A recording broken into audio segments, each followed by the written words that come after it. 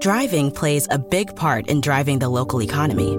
It helps us all get where we're going and creates good jobs close to home. At Synovus Energy, our refineries in Toledo and Lima are a reliable domestic source of gasoline, diesel, and jet fuel. Plus, more than 2,300 employees and contractors work for us here in Ohio.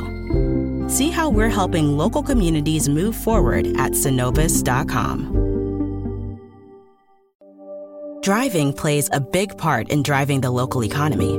It helps us all get where we're going and creates good jobs close to home. At Synovus Energy, our refineries in Toledo and Lima are a reliable domestic source of gasoline, diesel, and jet fuel. Plus, more than 2,300 employees and contractors work for us here in Ohio. See how we're helping local communities move forward at Synovus.com. Progressive is proud to honor our veterans by donating vehicles to move their lives forward, especially in times of need. This year celebrates 8 years and more than 750 vehicles donated. Learn more about their Keys to Progress program and plans for 2020 at keystoprogress.com. Hi, it's Jamie, Progressive's #1, #2 employee. Leave a message at the... Hey, Jamie, it's me, Jamie. This is your daily pep talk. I know it's been rough going ever since people found out about your a cappella group, Mad Harmony, but you will bounce back. I mean, you're the guy always helping people find coverage options with the Name Your Price tool. It should be you giving me the pep talk. Now get out there, hit that high note, and take Mad Harmony all the way to nationals this year! Sorry, it's pitchy. Progressive Casualty Insurance Company and Affiliates. Price and coverage match limited by state law.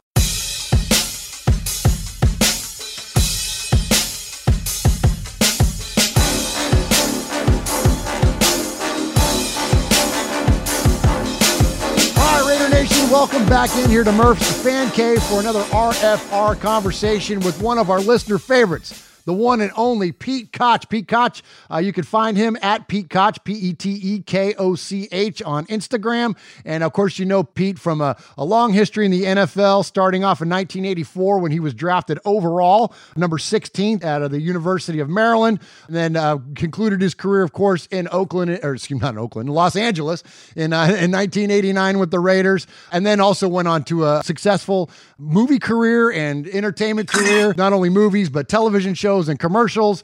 Was in the movie Heat, Johnny Be Good, Loverboy, Conspiracy Theory, and most famously, of course, he was the Swede in Heartbreak Ridge with Clint Eastwood. So welcome back to Murph's Fan Cave and Raiders Fan Radio, the one and only Pete Koch.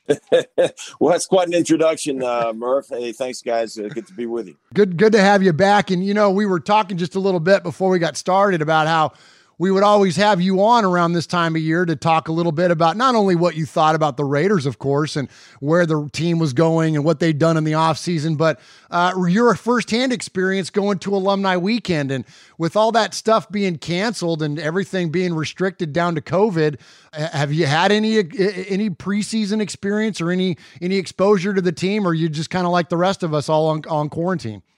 You know, I've got my handful of, Raider buddies that I stay in touch with. And most of these guys, I look forward to seeing at the Raiders weekend, which was sadly canceled. 2020 has been, I think, largely the year of cancellation. And that one of the great exceptions is, we're seeing a great exception is we're going to get some playoff Major League Baseball and playoff NBA. And boy, fingers crossed, it looks like we're going to get an entire NFL season. And if there's, in my judgment, that's like a saving grace for 2020, which has just been such a tough year for so many folks, not only in the United States, but around the world. But yeah, no, to answer your question. So, who some of the guys I stay in touch with, and I'll mention is Steve Wright, the guard tackle that was Steve Wright. He had a beautiful long NFL career and spent half his career, I think, with the Cowboys, and then half his career with the Raiders. And I stay in touch with Steve. He was he and I were roomies in training camp back in the old days with the Los Angeles Raiders when we held training camp in Oxnard. A beautiful little town not far from the Pacific Ocean, about halfway between Los Angeles and Santa Barbara. And so back in those days, so Steve Wright, and then another offensive lineman buddy of mine, Steve Wisniewski, Big Wiz, and stay in touch with Wiz, and he's doing great. And he looks like he can play. I mean, Steve has lost some weight. He's gotten trimmed down a little bit like me. But Steve is on that short list of, in my judgment, of players across the spectrum of the NFL. It's on a very short list of guys that are should be in the Pro Football Hall of Fame, but hadn't gotten I think he's going to have to wait in line a little bit longer. But Big Wiz is doing good. So yeah, it's and Willie Galton's is a guy I used to see at the gym 3-4 times a week, but they've got all the gyms closed down here in Los Angeles, which I think is a shame. But and one of these days we'll get back to normal. So some of those relationships were my gym buddies, and Willie Galt was definitely one of those guys. I hope to see him again. You mentioned Wiz looks like he could still play. Of course, Pete, you do as well, and have for a long, long time. Really never lost your physique after your playing career, because that's a big part of your life and has been. And that's one of the reasons too why we wanted to have you back on the show, is that, with fitness and wellness, and you frankly being such an expert in that field, how has it been during the quarantine? You mentioned the gyms are closed. For those that are new to your Instagram, that aren't seeing what you're doing with your workouts week in, week out. Like, what is that like for you and for someone that's had such a focus on that? What's that been like? And then I want to have a follow-up to that is, what is it going to be like for the players, and what do you think that they're going through in terms of their off-season conditioning? Yeah, it's a great question. So as a longtime fitness professional, and I've long maintained physical fitness, particularly as you age, but really at any stage of your life, is an incredibly important feature to your overall health. So, and one of the people that's had an influence, in my life, and I've been blessed to have so many great mentors when it came to physical fitness. Just to give you one quick point, like when I was that football player, the only reason that I, attained the level of success that I did was because I became fanatical about my preparation in the weight room. And not understanding, I was able to understand very early on, going back to high school, that preparation in the weight room, in the off season, very importantly, the strength training that goes on during the season, when you're in high school, college, and the NFL is exceptionally important, but it's much more of maintaining where you're at. And another part of the strength training that's so important is it acts as really like a prophylactics to injury. Understand that if a typical NFL football player would stop strength training and just show up, go to the meetings, go to practice, and then go home, and then play the game on Sunday, the injury rate would go way up. And a lot of people don't really understand that. So strength training is very, very important to keeping the guys healthy. And I was one of those guys that adapted to. I was very, very skinny in high school, and I knew right away that I needed to get it set in my mind that I was going to be me in the weight room. We're going to be partners. We're going to be in a partnership. I was very fortunate. I had a coach in high school that he played his college football at the Naval Academy. His name is John Kalo, and John Kalo, to give you a historical perspective, was Roger Staubach's center at the Naval Academy. Of course, Roger Staubach. Oh, okay.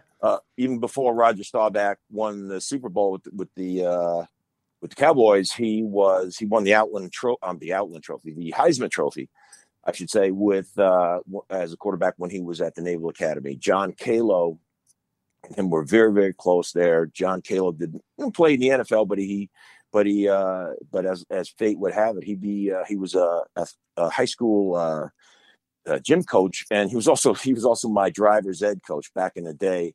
I think where about everybody's driver when you did driver ed in high school, that was usually your PE coach. And but John Kalo had a great influence on me, and he said to me, "Pete, you've got enormous potential." This is when I was 14 years old, and I was playing on a freshman football team. I went to a combined junior senior high, so we were all in there together. 7th through 12th. And he says to me, and I was in awe of him, that the varsity coach was talking to me, and he says, "You've got a lot of potential. You've got things that we can't teach you. You've got height, you've got speed, you've got quickness, and you have a great love. I can see the passion you've got for playing football. You don't mind the contact that comes to you naturally." And he was exactly right on all those points. But he said, "You're weak." And that's plain the language. Nobody at any age, at any time in anybody's life, male or female, nobody wants you to look you in an eye. No, nobody, a person in a position of authority to say to you, "Hey, you're weak." And he said that to me, and he goes, "But it's fixable. And you fix it by hitting the weight room." And we had the proverbial beat down, this is in the 70s, beat up, bare bones weight room in the basement boiler room of the high school. I grew up on Long Island, and there it started for me, and it changed my life. And I've always had an interest. Then I started reading the bodybuilding magazines, and I became a fan of bodybuilding. And then as I went to college, I learned that the way bodybuilders train and the way football players, in my case, a defensive end, should train were different. And but there was similarities there, of course, but they were different. And I learned a great deal from the outstanding strength and conditioning coach we had at the University of Maryland at that time, named Frank Costello. And then from there, I went to the NFL, and I kept on learning and building. And then I left the game with the incredible passion for maintaining the things that I learned, and a thirst for how I could not only I was not really interested in getting into strength coaching at the level of working with football players or athletes, but I was much more interested in working with the general population. And this was a way I subsidized, my acting career, quite frankly. So a lot of actors take a side job as a bartender or a waiter. And in my case, it was being a trainer. And I still do that to this day. And I work with people, and I'm passionate about helping people. And it's never been the two sides of the coin. Interestingly, it's never been more important, and it's never been more challenging to stay physically fit as it is during this COVID situation. And here we are in 2020. That's the reality of it. Statistically speaking, the numbers are coming out. People are increasingly gaining weight, working out less, and getting sicker here in the United States. And that's a tragedy. And I'm, trying in my own way through social media to reach out to people and to help them. Wow, that's awesome. And you from the first time that we spoke, you influenced my own fitness journey. And I've, over the past really couple years, 3 years, I've lost some weight, started adding some muscle, and really been putting in work, not only into, maintaining a proper diet, but getting into the gym. And it really had a big impact on me. I mean, I'm of a particular age now. I'm almost, I'm a few years from 50. And something that you said was, no one, when they get to be elderly or older in life, wishes that they would have done more cardio when they can't get off the toilet. And that really resonated with me, that importance of being strong and the importance of strength. Speak a little bit to the listening audience out there about the importance of what does strength training do for us and our immunities, and the things that during a time like this, during a pandemic, what are the things that we can do to benefit our bodies, not just in purely just the strength aspect of it, but the other health benefits of it? Yeah, that's a great question. And, when it comes to physical fitness, we live in, beyond the world of physical fitness, we live in a world of specialization. It was only 100 years ago that if you had a problem with your stomach, you had a problem with your eye, you had a problem with your teeth, you had a broken bone, or a heart condition, you went to one doctor and he took care of you. He was doing all that stuff. It wasn't even that long ago. But this, in the day of specialization, that you could pick one little small area. You could say you have an orthopedic problem. It could be you might go to one orthopedic specialist for your knee, but another guy that all he does is ankles. And another person, all they do is deal with orthopedic problems of the cervical of the spine. It's so very highly specialized now. Certainly, you have an eye doctor separate from your ear, nose, and throat doctors separate from, and it goes on and on and on. When it comes to physical fitness, it's become, in strength training, it's become very much that way too. So there's strength coaches that specialize all over the country in things like tennis, preparing young teenage athletes to advance their ability in the sport of tennis. And they just specialize in that. Others, gymnastics, others, distance training, distance running, or triathlete has its own sort of a culture of trainers. And certainly football and the power sports have those trainers that are specifically qualified for that. I, on the other hand, am a proud generalist. I think I can help, and I know I can help people all over the place. And if you wanted to really drill down because, you had a son or daughter that was, an adolescent and that really wanted to excel in one very, very specific area, like I said, tennis would be a perfect example. I'm not that guy. I don't live, breathe, and sleep tennis. And understand something. When youth, it's worth mentioning that youth athletes should have a broad approach. I think a better example would be to say, by the time you get out of high school, then you really need to start to specialize. So if you went and you watched tennis players at the university level, they should have some pretty specialized training, and it should be separate and distinct from the training. A female tennis player, that training should be separate and distinct from, for example, a female shot putter. It should be quite different. And that's where it gets highly specialized, particularly as we get older. And the way that Serena Williams would go about her strength training would be very much tailored to exactly what she's accomplishing on the tennis court. But me, I deal with the general population, and there's no need for specialization. In fact, specialization will work against you. So I want to help people globally get generally more physically fit and stronger. To that point, trainers consider all the systems of the human body, and we focus on the skeletal muscles. We focus on the bones.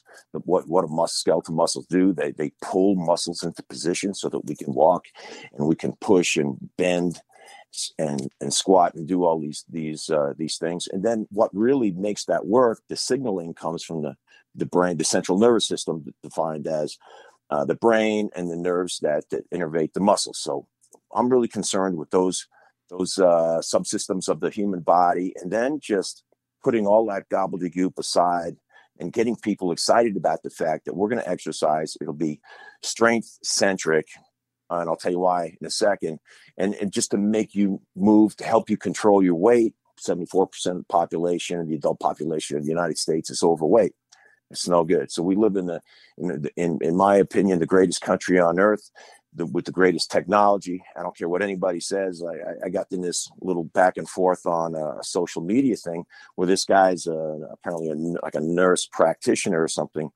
And I said, we live in a country, I'd made a statement, where we have probably the greatest medical advances, technological advances. This is where Microsoft came from. This is where Apple come from. And he challenged me on that. And he says, well, we rank something like 46th or something, or hit some statistic in the world in medical, I don't know, issues or something like this. And I said, okay, I accept your challenge. So if you or your loved one, your spouse or children were very, very ill, where would you go? Because people from all over the world are coming here. Coming here. That's exactly right. Yeah. So he dodged it. He didn't answer the question. He dodged it. But that's how I feel about this country. It's an amazing country. I love this country to death. And yet we do have a problem with a big percentage of the population being overweight, and all the problems. Understand the consequence of being overweight. And then so again, 72% of the population is overweight. 42% is clinically obese. Clinically understanding that if a doctor measured this in a clinical setting, in an office, in a doctor's office, 42% are obese. And all of the disease, the metabolic disease, from heart disease, being obese, even being overweight, but forget that for a second. Just being obese is going to, in and by itself, act as a contributing factor to a host of diseases: cancers, heart disease, things that could lead to stroke, many different kinds of cancer. And sometimes that's confusing. I think I can help people understand this why. Understand something. When we think of, it's not unreasonable to think of adipose tissue. These are adipocytes. This is the name for fat cells that we have in our body. Okay. It wouldn't be unreasonable to think about if you looked at a steak, big T-bone steak, and you saw that it hadn't been trimmed yet, you would see it was rimmed with white. So the meat is red, it's uncooked and red, and there's this fat that borders it. And that is truly, so understand that's, so what is a steak? A steak is the muscle tissue of a cow. Make no mistake about it. That's muscle tissue. And that white stuff is the adipose tissue, is the fat tissue of the cow. So, and that's not in cow's a mammal. It's not entirely different than our species when it comes to that. So think of that as a second. But when we think of it, we often think, well, that you just cut that fat away and, whatever, it's grizzly. It's, you just throw that and it's like dead anyway, but it's not dead, but it's not it. But adipose tissue, fat tissue in a living person is biologically active. That's to say that it's producing things, and the things that it produces and excretes into the rest of the body, hormones among them, or most of them are bad. Most of them are bad for us. Yeah. So imagine that the fat that you carry around on your body as being billions of tiny little factories that aren't just sitting there going along for the ride. They're actually little factories producing things that are harming the rest of your body. Wow. So all of that is going to really then compromise your overall health and immunities and everything else, and would essentially make you susceptible to all kinds of things, let alone COVID. Exactly. A host of diseases. And if it doesn't, and it could directly contribute to things like colon cancer, stomach cancer. When people carry a lot of fat in the midsection, we see it from the outside, but we call that visceral fat. But I'm sorry, we call that subcutaneous fat. That's fat below the skin. So that's in between the skin and your layer of muscle in between there. And if somebody has a belly or they have this kind of saddlebags, we can sort of obviously see that subcutaneous fat. That literally means under the surface of the tissue. But there's another kind of fat called visceral fat. And the viscera, if we say the viscera is, hey, that's the compartment where your internal organs are, right? So there's all kinds of stuff going on. You got your pancreas, your liver, kidneys that are contained, below your lungs. That area is compartmentalized and separated by your diaphragm muscle, the muscle that helps your lungs mechanically take air in and out. So your lungs are separated from your stomach in that compartment where your descending colon, your pancreas, and all that are located. They're separated by the diaphragm muscle, and that area is if you are gaining fat in that area, and the fat cells literally grow and attach and grow all around the internal organs there. It's called visceral fat in that visceral compartment. And just imagine that these little factories there are producing, again, things that are no good for us. And it's all about proximity. And your stomach is right there, and your colon is right there, small intestine, large intestine. And then you say, well, and then you wonder why there's a greater incidence of people that are obese of having colon cancer. It's right there. Now it's sort of I hope it's easier to understand how that could possibly happen. Yeah. So that fat, that visceral fat, is a more sinister location of fat than the subcutaneous fat, which you might have on your legs or the back of your arm. Well, that's, one of the things I thought about when I started this fitness journey is I thought about it's not about looking good in a t-shirt. It's about getting healthy, and all those points that you mentioned there are just fascinating to me. And I trust that our listeners are are going to get something from it, as well, and hopefully find motivation in it, Pete. And what would you say to, especially during these times? I mean, this would be a question I would ask you normally, but let alone where you mentioned that so many people are on quarantine and they're stuck in their homes, or at least limited in terms of their routines and accessibility to gyms. What do you say to the men or women that are, that just need to get that first step? Like, what's that first motivating step look like, or what advice would you give to someone that, in terms of just what can they do? Is it something as simple as getting out and taking a walk, or what would you recommend? Good. So let me just set this up by saying this. Number one, 99% of us in the population right now are at no particular risk from, again, the statistics on this COVID are being so convoluted and so misused. Amen. So I'm doing a lot of research and listening to a lot of the smartest doctors out there.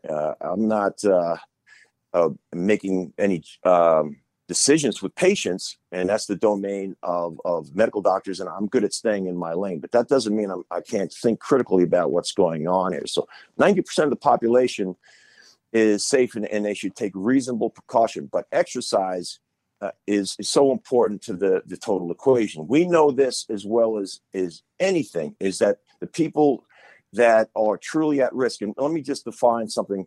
It doesn't matter how many people, this many people in the state or this city tested positive, because what's happening, these numbers are getting so confusing to people. You're hearing things like tested positive, got COVID, was a positive test, got sick, used interchangeably. They all mean different things. Yes, absolutely. 50% of the population, maybe more, will get the COVID, acquire the COVID to their system and never know it. And I might be one of them. I don't know. But it's a whole bunch of people. Well, here's what matters. 2 categories. How many people get hospitalized? Why? Because that puts a burden on the medical system that we have to be very, very alert to. Number 2, obviously, how many people die? Huge numbers of people have died in the assisted living home. So let's just be clear. We're not talking about an old age retirement village where lots is a golf course and this and that. We're talking about an assisted living home. What does it mean? To live, you need assistance. Let me talk in plain language. For most of these people, it means they can't get off the toilet. When you can't wipe yourself, you need an assist. You can't live alone. That's simple. That's it. What's the average life expectancy? And I heard this from a medical doctor, associate of mine. So just a guy I listened to and pay a lot of attention to, he made a very interesting point. What's the average life expectancy? Forget, you're talking pre-COVID, just the way it's always been. What's the average life expectancy of somebody that goes into an assisted living home?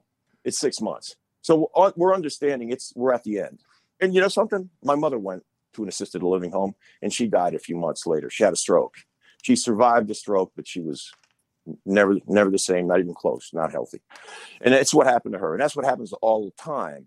And so so if that person goes to an assisted living home and they die, and then they gave them a test in the autopsy and they say, oh, they had COVID, what'd they die of? It's very difficult to tether all these things apart. And I don't think anybody's done a good job of it. So here's the numbers that are important. So if you're in a high risk category, we all know what they are. It has more to do with your metabolic age than your chronological age. If you have, and this is going to be very interesting. There's no exacting numbers on this, but I say, if you took somebody standing next to each other, one was 40 and one was 80. I got a buddy who's 86 on 0 medications, lifelong bodybuilder, one of Arnold Schwarzenegger's early training partners, a guy named Chuck Mahoney, 86 years old, fit as could be, sharp as a tack. And I know, and I got a buddy who's 46, who's 100 pounds overweight, type 2 diabetes, major risk factor on both accounts. I would say Chuck is, everybody should take the precaution necessary. But I'm saying that the 46-year-old with type 2 diabetes who's 100 pounds overweight is at greater risk of dying should they get COVID than an 86-year-old buddy of mine named Chuck. And because of their chronological age is one thing, but their metabolic age is completely different. And these are the things we need to consider about as a society. And nobody in the political spectrum is mentioning this because of, I don't know. The only thing I can come up with is if somebody points out that this percentage of people that are obese, and understand obesity and type 2 diabetes are connected at the hip. That's why there's a term called diobesity. But nobody in politics, or even, I don't get this, why even the medical doctors that we see paraded around on TV, they won't address the subject. I think it's because people don't want to be accused of fat shaming. But obesity isn't fat shaming.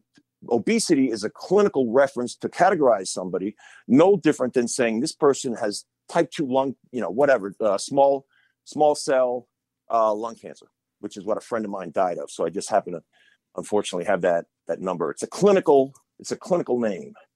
And so with people afraid to put a clinical name, with the best and the brightest in the medical community, so many, not all, but so many afraid to put the name on it.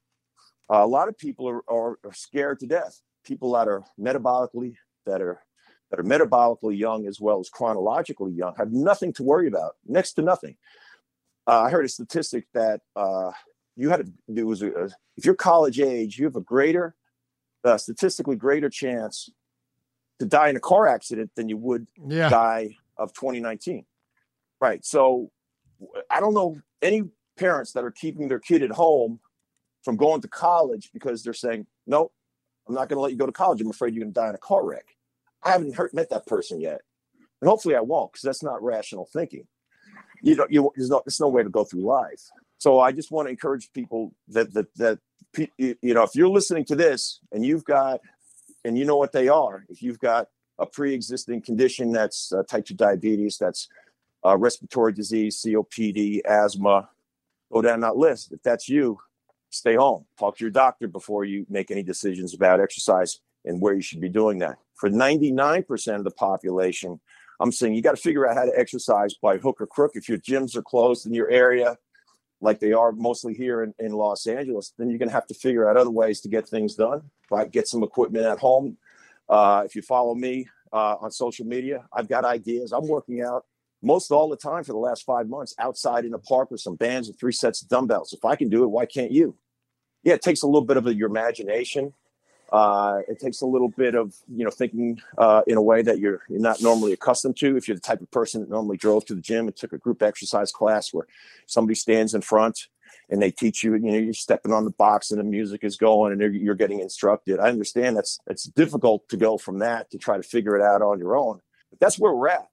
I'm not the only fitness influencer out there. Find somebody that you can relate to. Maybe it's a woman that trains in a certain way that you relate to. Do it. There's just no other there's no other way to phrase it. You just got to do it. And in this day and age, with so much free information available to people on social media, there's really not an excuse to say, I can follow this workout. I can do this. Get an app. I do my humble little way of giving back, as you guys know, and I call it Making You Better 30 seconds at a time. And I just give out free information. It's always free when it comes to physical fitness. So I've been blessed to have so many great mentors. I've done a lot of hard studying myself. I keep up with fitness trends, best practices. Nobody's perfect. But the way I talk about physical fitness today, I think will benefit most all people out there. And you just have to stay moving. And by the way, I think your original question was, what if you're sedentary? And there's lots of folks that reach out to me and are like, I'm not moving right now. And I know it's not good for me and I don't feel very good. And you're exactly right, Murph. You just got to start moving. What does that mean? That means that at the minimum, I know it's weird how Americans are sort of, in some respects, we're the greatest achievers, build the biggest businesses. But there's also another part of human nature that says, what's the minimum? Right. What's the lowest? Yeah. Right. So I'll give you the lowest. Walk for an hour a day, every day. Well, what about taking a day off? Why? You take a day off from brushing your teeth? You take a day off from the shower? Why? Why do you brush your teeth? You like your teeth. You want them in your head. And why do you take a shower? Because you want your body to be clean. That's important to your overall hygiene. Back in the old days, there used to be a thing we called physical fitness, working out every day. 150 years ago in the United States, they used to call it physical hygiene. So, I mean, this is what happens. I took a class in college. It was the history of physical fitness. I loved it. Anyway, it was how do we arrive at the current, way that we go about our physical fitness in this country? And by the way, and how they do it in Europe. There's a Swedish system, a German system, a British system, all these things, right? So this goes back. Exercising every day goes back 2,500 years to the Greeks. I mean, you read the old Stoics. They talked about the importance of physical fitness back then. What the hell happened is people have gotten so far away from it. I'm here to say we're still the same species with the same requirements. We need physical fitness. It's part of hygiene is the way we take care of ourselves with oral hygiene, with a toothbrush and floss. And we've got physical hygiene. That's when we exercise. We got to do it every day. That's awesome. That's awesome. Great advice. And yeah, Raider Nation, get out there, get moving, man. It's so important. And Pete mentioned his social media. It's at Pete Koch, PETEKOCH. And those Instagram videos are great. They can be excellent motivators for you. You'll see that he's being creative out there, always getting those workouts in, and definitely take him up on that and appreciate that advice and all those words, Pete. That's great stuff. And hey, I want to be sensitive to your time, but I do want to talk to you a little bit about the Raiders a little bit. And I want to hit you with a question that I think is right in your wheel. I know it's right in your wheelhouse. The Raiders drafted last year Max Crosby, and coming out of Eastern Michigan, one of the things that he was told was he's got to get stronger. He's a big, lanky guy, plays defensive end, same position you played, and he was told he needed to get stronger, and yet he still posted 10 sacks last year and was frankly on the short list of Rookie of the Year. Now that so he's got another season under his belt, another off season, and I don't know how much muscle he's put on, but he's visibly, you could see that the guy has put on weight and he's put on good weight. What is the application of that? What is that? He's already got this productive rookie season under his belt. What is the additional strength and muscle? What tools does that give him? How does that translate to better on-field performance? Well, I'll be the first to tell you that I love the way this guy Max plays, and I really enjoy him. In he's in a way he reminds me of a taller Howie Long, but he's very much got his own style, and the way he attacks the offensive line is fantastic. And I want to be clear that my first reaction to your question, which is really a great question, and it really lights up the part of my brain that thinks as a strength and conditioning coach, but also thinks as a guy that was there. I made all those mistakes. There's plenty of mistakes to be made in the weight room.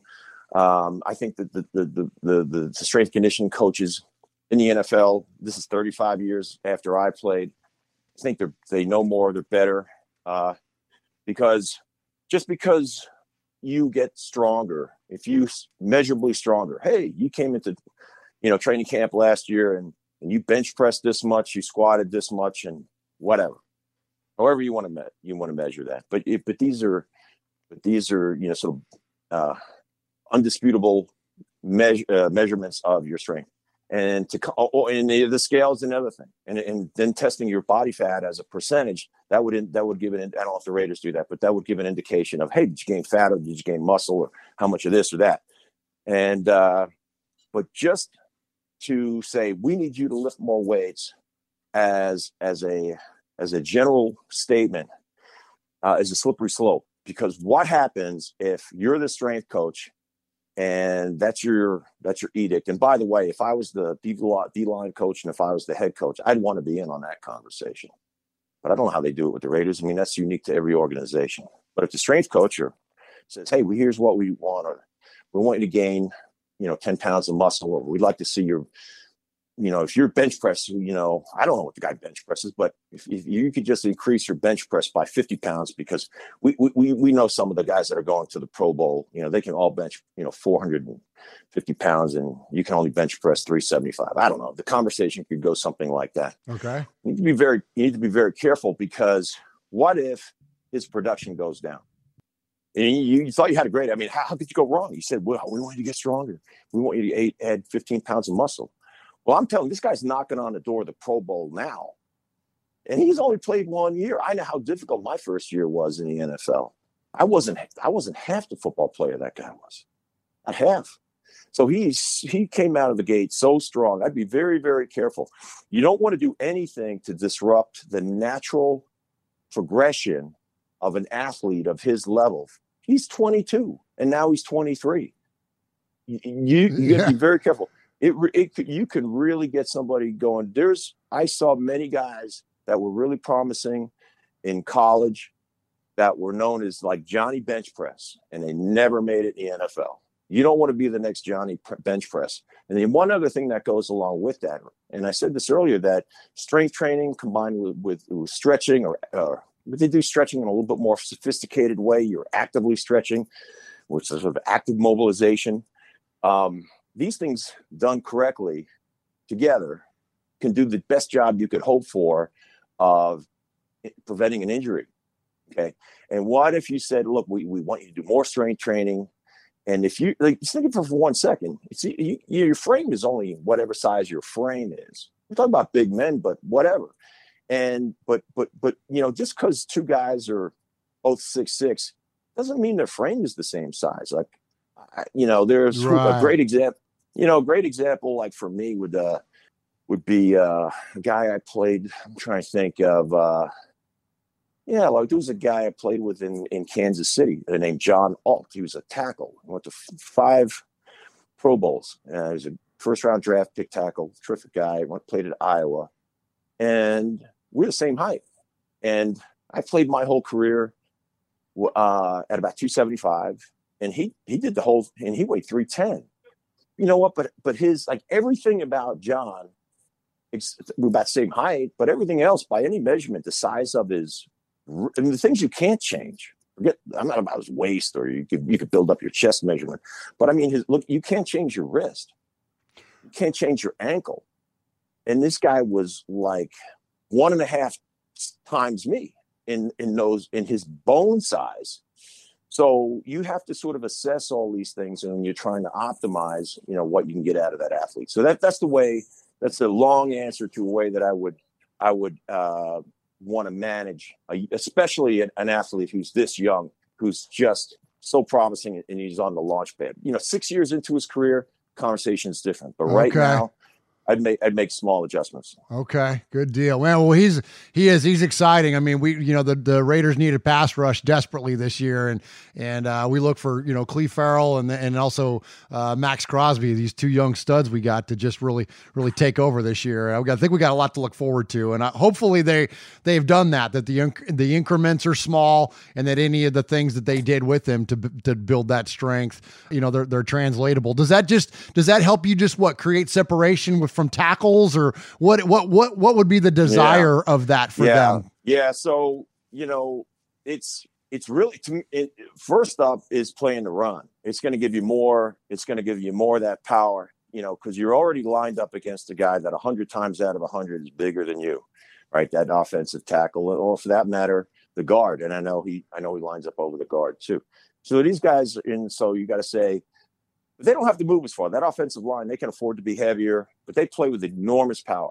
And there's a certain point, like that's where people say, sometimes people would say, they go, well, look, the quickest, fastest guy on the team is the defensive back, is a corner. Why not just line him up and make him a pass rusher? Well, just because he is a cornerback, quicker off the ball, faster than Max. Every corner in the league is, but they wouldn't be any use, because there's a combination being an elite pass rusher where there's the cornerbacks just don't have enough power. So when the tackle engages you, you get stuffed, you get stopped. So there's that fine line between Max, what he brings is this length, the long arms, the levers. He's explosive off the ball, and he also plays with enormous power. And then somebody's saying, well, if he just had a little more power, what if it was crazy power? What if it was, sort of like Reggie White, Chris Dolman, massive, just overwhelming. Max doesn't play with that level of power. I mean, these guys are, the giants of the game. Or like Greg Townsend, a guy you played with. Yeah.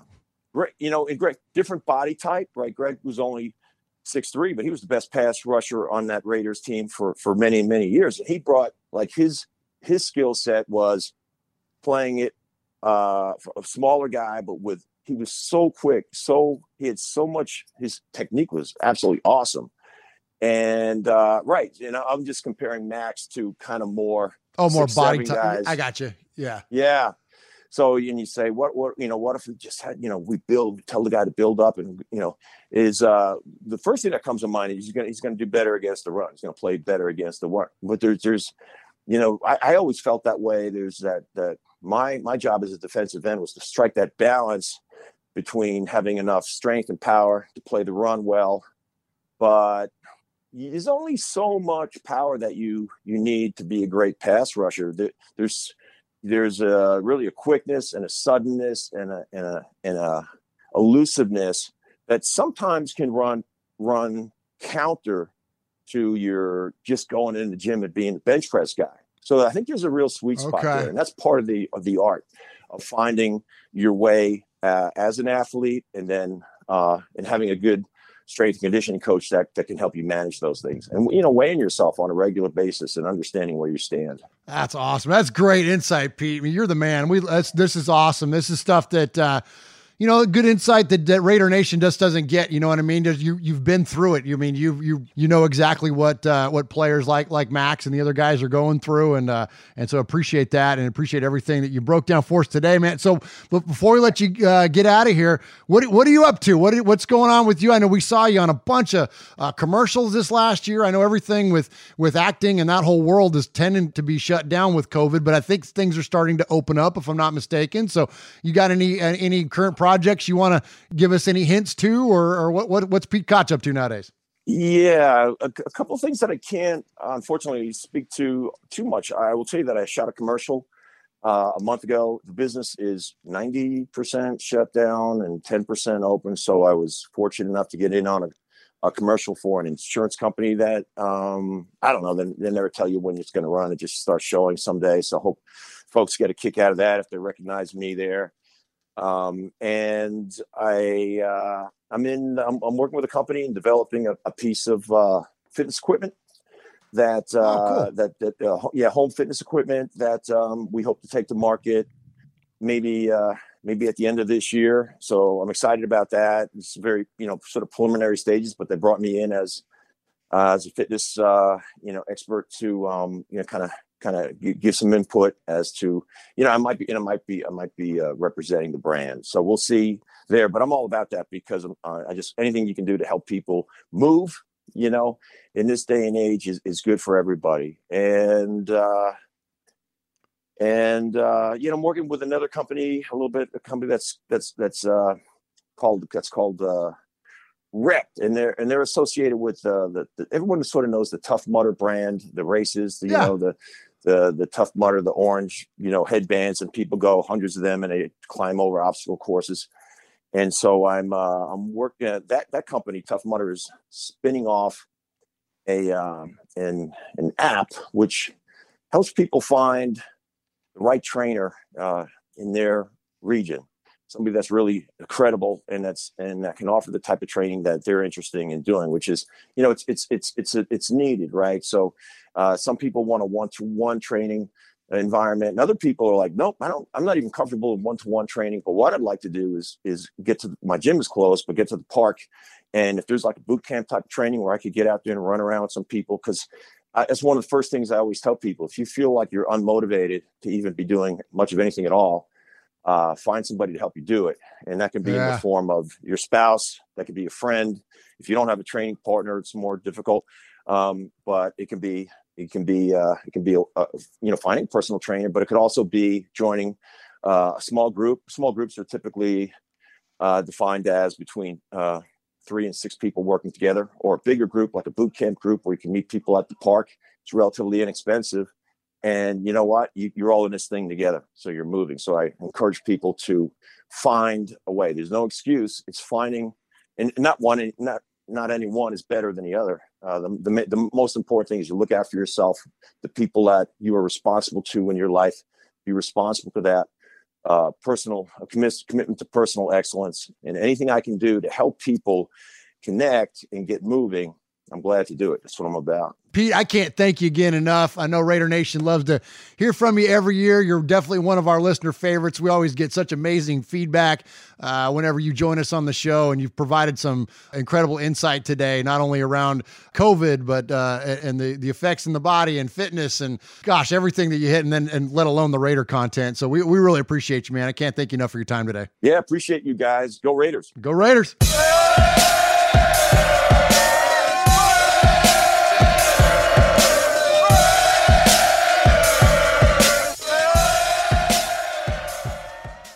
Hi, it's Jamie, Progressive's Employee of the Month, 2 months in a row. Leave a message at the... Hi, Jamie. It's me, Jamie. I just had a new idea for our song about the Name Your Price tool. So when it's like, tell us what you want to pay, hey, hey, hey, and the trombone goes, blah, blah, blah, and you say, we'll help you find coverage options to fit your budget. Then we just all do finger snaps while a choir goes, savings coming at ya, savings coming at ya. Yes? No? Maybe? Anyway, see your practice tonight. I got new lyrics for the rap break.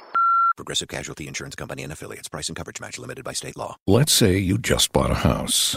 Bad news is, you're one step closer to becoming your parents. You'll proudly mow the lawn. Ask if anybody noticed you mowed the lawn. Tell people to stay off the lawn. Compare it to your neighbor's lawn. And complain about having to mow the lawn again. Good news is, it's easy to bundle home and auto through Progressive and save on your car insurance, which, of course, will go right into the lawn. Progressive Casualty Insurance Company, Affiliates, and other insurers. Discount not available in all states or situations. Driving plays a big part in driving the local economy. It helps us all get where we're going and creates good jobs close to home. At Synovus Energy, our refineries in Toledo and Lima are a reliable domestic source of gasoline, diesel, and jet fuel. Plus, more than 2,300 employees and contractors work for us here in Ohio. See how we're helping local communities move forward at Synovus.com. Driving plays a big part in driving the local economy. It helps us all get where we're going and creates good jobs close to home. At Synovus Energy, our refineries in Toledo and Lima are a reliable domestic source of gasoline, diesel, and jet fuel. Plus, more than 2,300 employees and contractors work for us here in Ohio. See how we're helping local communities move forward at Synovus.com.